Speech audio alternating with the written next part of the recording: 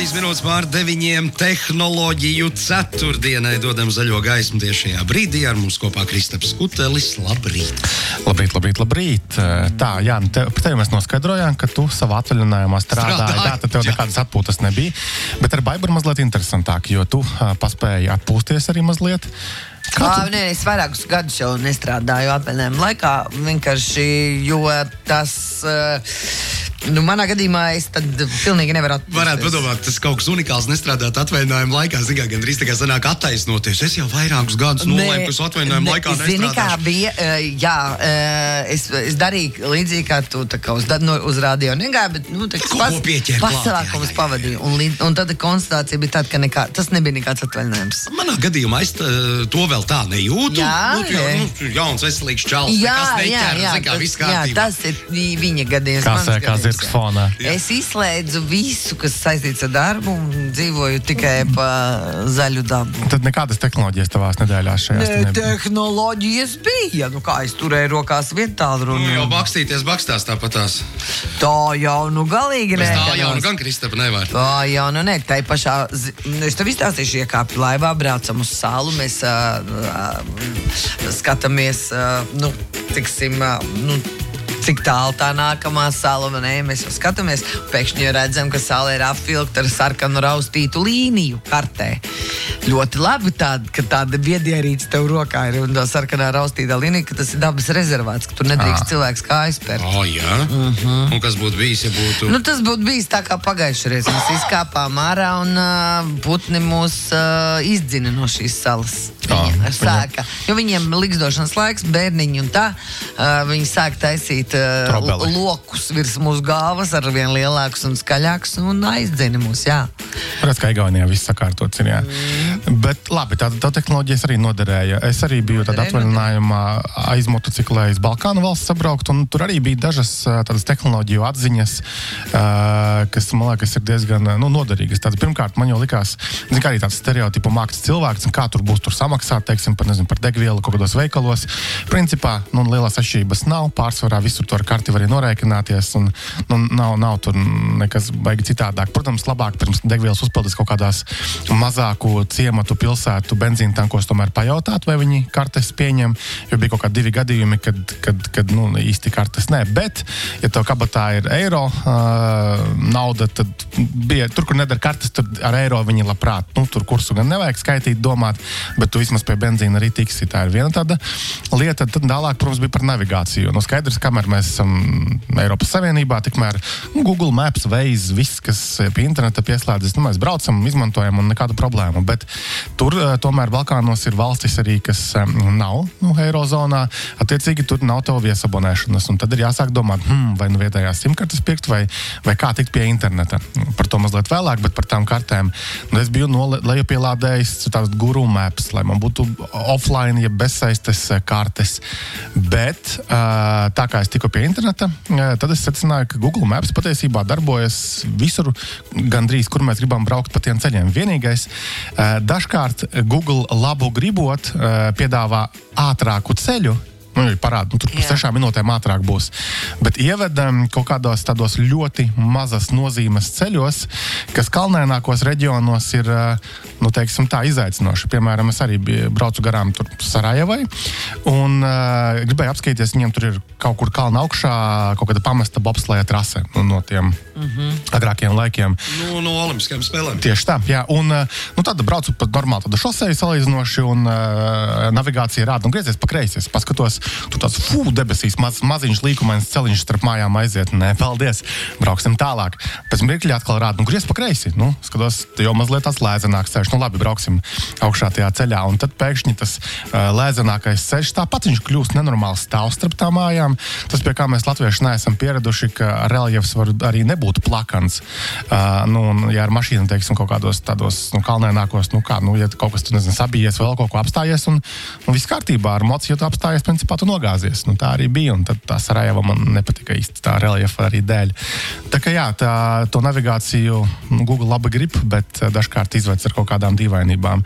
Nu, kas attiecas par internetu, tad šoreiz pamēģināju vienu no šiem te daudzajiem eSIM lietotnēm risinājumiem, Airalo, saucās tad, uzstāda lietotni telefonā, ja tev telefons atbalsta eSIM. Un lielākā daļa, tādu modernāku telefonu virs vidējās klases jau piedāvā eSIM šo te pakalpojumu. Un tad tu vari tajā lietotnē nopirkt šo te eSIM kartiņu virtuālo un piepirkt klāt, datus, piemēram, tur 1 gigabaita, 2, 3, cik nav tur vajag arī. Tas nav lētākais variants, piemēram, 1 gigabaits 9 eiro maksāja, vai kas tam līdzīgs, bet darbojās reāli, un tas man ļāva izmantot gan to Google Maps, gan kaut kādu ātri pameklēt, hei, kas šitā par vietu, vai, nezinu, kas to trasi bija, piemēram. Tā kā jā, Airalo, Google Maps bija tās, un arī bezkontakta maksājumi bija tas, kas reāli visur darbojās pa lielam. Tas bija tāds patīkamas atziņas. Protams, visi booking.com darbojas, vispār nekādu problēmu īsti nebija, jo man jau tur bija cilvēki arī sabaidījuši, ka tur nerunā neviens, nesaprot tur angliski, piemēram, un tā kā nav tik traki. Bet patika kopumā tev ceļojums uz Balkānu valstīm? Jā, protams, kad es nonācu līdz Albānijai, tur sākās tie lielie karstumi, kā lielie, mūsu izpratnē 37 grādi skaitās lielie karstumi, bet kā vietējie teica, kaut kā šovasar tā vasara ir aizkavējusies. Un es skatos tālāk šajā te laika prognožu lietotnē, tur pēc dažām dienām būtu 40 grādi, 40 daži grādi, tur nav tie anormālie karstumi, kas bija tur Itālijā, vēl tur kaut kur Grieķijā, bet 40 grādi jūlija pirmajā daļā viņiem ir normāla vasara, jā, un tad es sapratu, ka tādā karstumā īsti nav ko. Kā tev uz mocīšu, tu tur ādās man brauc? Nē, ādas jaka palika mājās, bija nopircis gaišāku jaku, kas vairāk ventilējas, tā daļa bija diezgan normāla. Protams, virs 35 grādiem ir jebkādā gadījumā silti. Bet tad atkal, neeksistē tāds viens ekipējums, kas visur vienlīdz labi darbosies, jo kamēr tev ir, Albānijā 37 grādi, tad nonāca Slovākijā atpakaļ ceļā, Slovākijā vienmēr līst lietus, un tad ir tev tur maz 11 grādi. Tā, ka pilnīgi vienmēr? Vienmēr, kad esmu bijis Slovākijā, vienmēr trāpījis uz kaut kādiem lietiem. Zāne raksts sveiciens Kristapam, tieši pašlaik meklēju pa visiem draugiem, kuram ir liekas telefons, lai liktu iekšā vietējo SIM karti, dodoties tieši uz Balkāniem. Ja teiksim, pašai telefonā ir eSIMs, tad es, kā jau minēju, tas Airalo risinājums varētu būt ok, un tur, tas krietni tiešām atvieglo, tev nav jākrāmējas ar 2 telefoniem vai ar 2 fiziskām SIM kartēm. Vispār tā bija tāda pirmā reize, kad es tā nopietnāk šo eSIM lietoju, jo teorētiski es zināju, kas tas ir, bet es nekad nebiju baigi. Tas nenozīmē, ka to kartiņu nav nekur jābāž iekšā. Nē, es vienkārši pārbraucu to robežu, kas tur bija uz Bosniju un Hercegovinu, kas man visvairāk no visām tām valstīm patika. Vienkārši piestāju maliņā, un es bakstījos, kamēr es tiku pie tā interneta. Kiti, vēlreiz lūdzu nosaukt to aplikāciju, kur tu ņēmi internetu. Airalo. Airalo. Jā, viņi tikko vēl arī piesaistīja kaut naudas, tā kā nekur viņi nepazudīs vēl kādu laiciņu, tā kā tas bija tiešām tas noderīgs, un visām tām valstīm viņi arī parāda, teiksim, kuram operatoram tur jāslēdzas. Un tad tev atsūta uz rēķinu, tev pieliek pie Latvijas mobilā vai kādu tev tur telefonu? Nē, tu vienkārši samaksā tāpat, kā tu veiktu, par Volt piegādi kaut kādu, jā. Uzreiz? Jā, tu uzreiz tie lietotnē nopērc šo te datu paku, tad tu turpat dabū to arī eSIM, kuru tad iebakst telefonā iekšā. Jā, starp Android un iOS gan jau atšķiras tā, bet idejiski turpat lauka apstākļos to visu var arī pieslēgt. Viņi atsūt izziņā kaut kādu kodu, tu ievadi? E-pastā.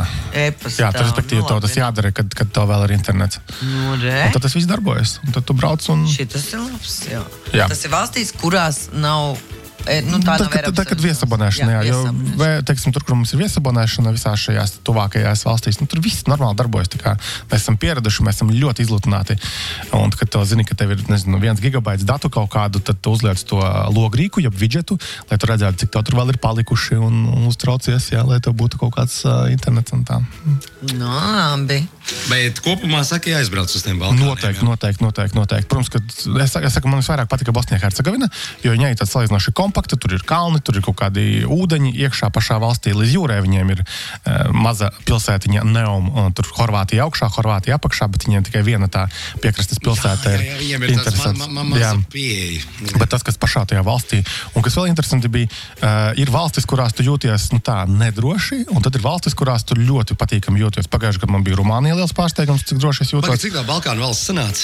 Es izbraucu Bosnija, Hercegovina, Melnkalne, Albānija, un tad ir Ziemeļmaķedonija un Serbija uz augšu. Un kā bija Albānija, Ziemeļmaķedonija? Albānija bija karsti. Tur, kur kalni augšā, tur bija forši, pēc tam bija karsti, tā vairāk nepatika man. Ziemeļmaķedonija bija tāda, viņiem tāds senāku laiku šarms ir palicis, teiksim, tā, kur mēs esam jau pārdzīvojuši kaut kādus, tādus sajūtu. Jā, tur tas vairāk jutās. Albānija savukārt tāda man likās vairāk vizuāli pēc kaut kādas Grieķijas izdegušāka, visa tāda karsta, un tur man mazāk patika, jā. Lūk, bet Bosnija skaisti, jā, tiešām braucam. Jā, paldies par stāstiem. Jā, un tad tur ir arī strādā visi Google piedāvātie Google Maps pakalpojumi, arī tūmā atrast var naktsmītnes un restorānus un tā tālāk. Viss darbojas, protams, tur nav. Tas ir piesaistīts, tur viss strādā. Jā, teiksim, nebija man tādu momentu, kad, šitais viss nedarbojas, ko man tagad darīt. Viss ir saprotams, viss ir normāli un tā.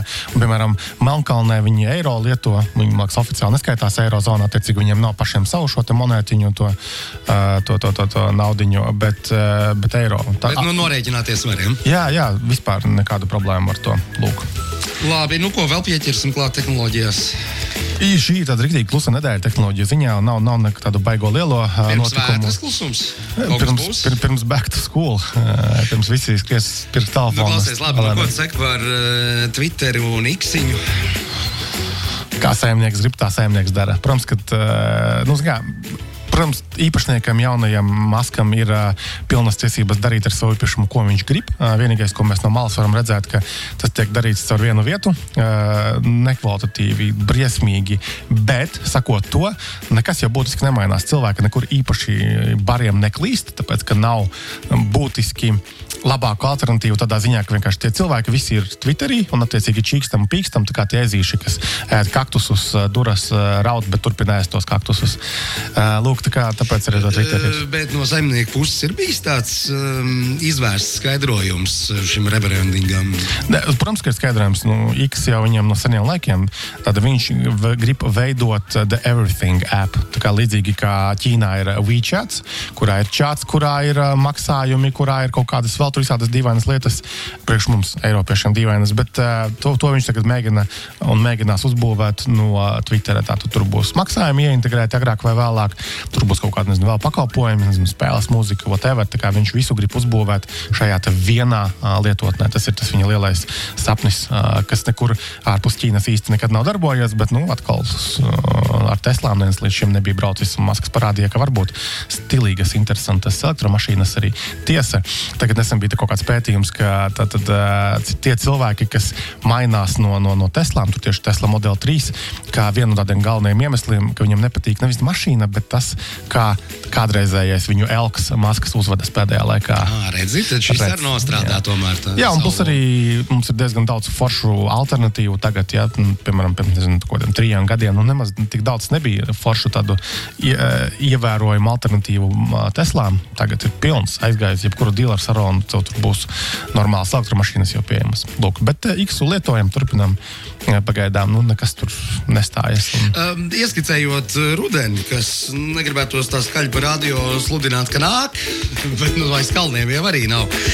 Telefonu pasaulē mēs gaidām kaut kādas jaunas. Protams, mēs ar Jāni ar tevi gaidām iPhone. Mēs gaidām iPhones, jā, mēs gaidām. Tur būs USB Type-C visdrīzāk lādēšanas pieslēg vieta, tātad, jo Eiropa piespiedusi Apple arī to integrēt iekšā, tur būs jauna tipa displeja, attiecīgi ar vēl mazākām apmalītēm, vismaz par to baumo. Kur te vēl mazākām? Vēl mazākām. Jā, un būs kaut kāda aktivitātes poga visdrīzāk sānā. Tas būs mazliet citādāk pamainīts un dārgāki tie telefoni būs. Tas ir tas, kas pagaidām tiek baumots. Bet kas paliek lētāks mūsdienās?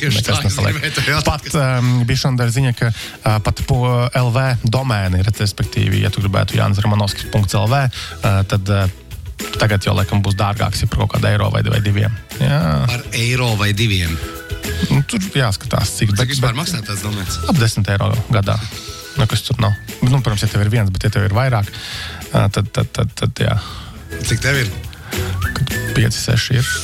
Es paspēju savākt savējo Kristaps LV vienā momentā, kad es pamanīju, ka viņš ir brīvs, pēc tam es savācu, man liekas, dēla vārdā MixLV, tagad vēl meitas domēnu vārdā jānomedī. Vajadzēja paņemt lielais Kristaps arī pierreiz, bet labi, tas tā. To atņems man ātri atpakaļ. Tur diezgan skatās šitādām lietām, kam viņš varētu piederēt vairāk. Bet tu varētu labāk nekā es pamatot, kāpēc tev ir lielais Kristaps.